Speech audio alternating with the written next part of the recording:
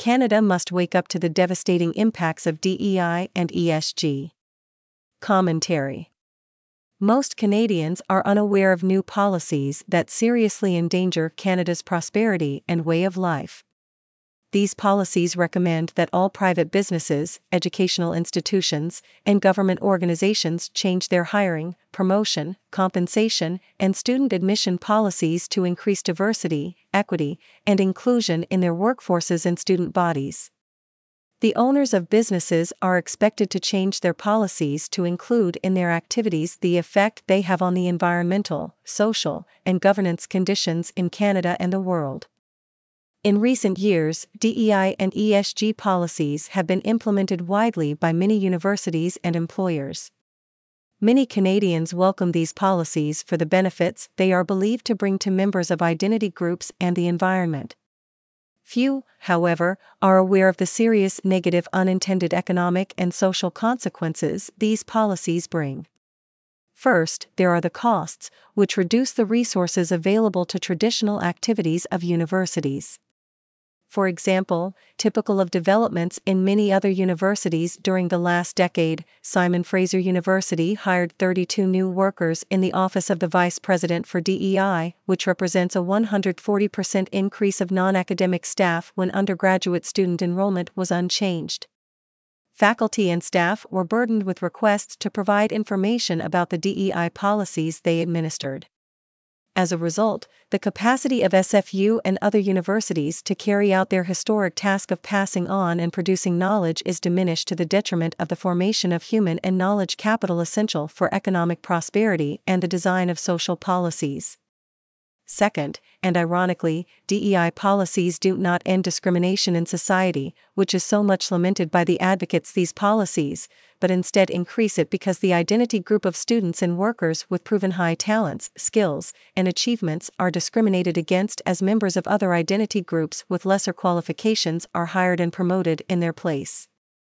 The U.S. Supreme Court has decided that this state-created new type of discrimination violates constitutional rights and is morally wrong.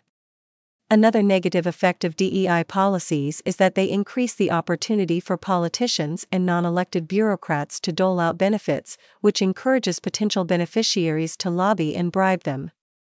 Most important is that the policies discourage the use of merit in the selection of workers and students, which reduces their incentives to acquire education, skills, and work experience.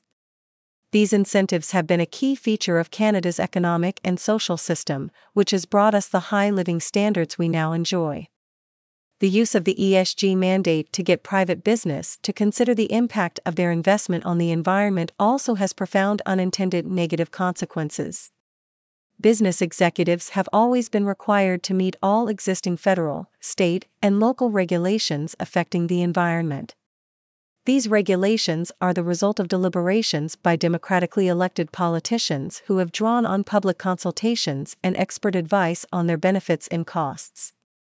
Under ESG rules, business executives are required to modify their business decisions in the light of what they decide to be environmental effects that are inadequately covered by existing government regulations.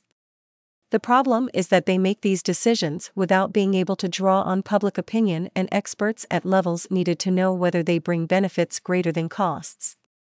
Shifting responsibility for environmental policies from democratically elected politicians to unelected business elites does not serve the interest of Canadians. A final, but possibly most serious problem created by bureaucracies administering DEI and ESG policies is that they can punish critics of their policies by causing them to lose employment or suffer reduced compensation and tarnished professional reputations. Such punishment has been so frequent and successful that it is now described as canceling. The loss of freedom of speech and thought caused by these policies threatens the existence of one of the most important features of democratic societies, the ability to deal with the consequences of changes in technology and the public's economic and social preferences while preserving domestic peace and harmony. Little evidence exists that the proponents of DEI and ESG policies are aware of the existence of the negative effects just discussed or of the fact that these effects involve longer-run costs, which are greater than the benefits. However, there is an increasing awareness among intellectuals of the existence of these effects, which is found and described in published studies. For example, a recent Canadian study reveals that subjecting workers to mandated instruction of the purpose and merit of DEI policies increases rather than decreases prejudice in society.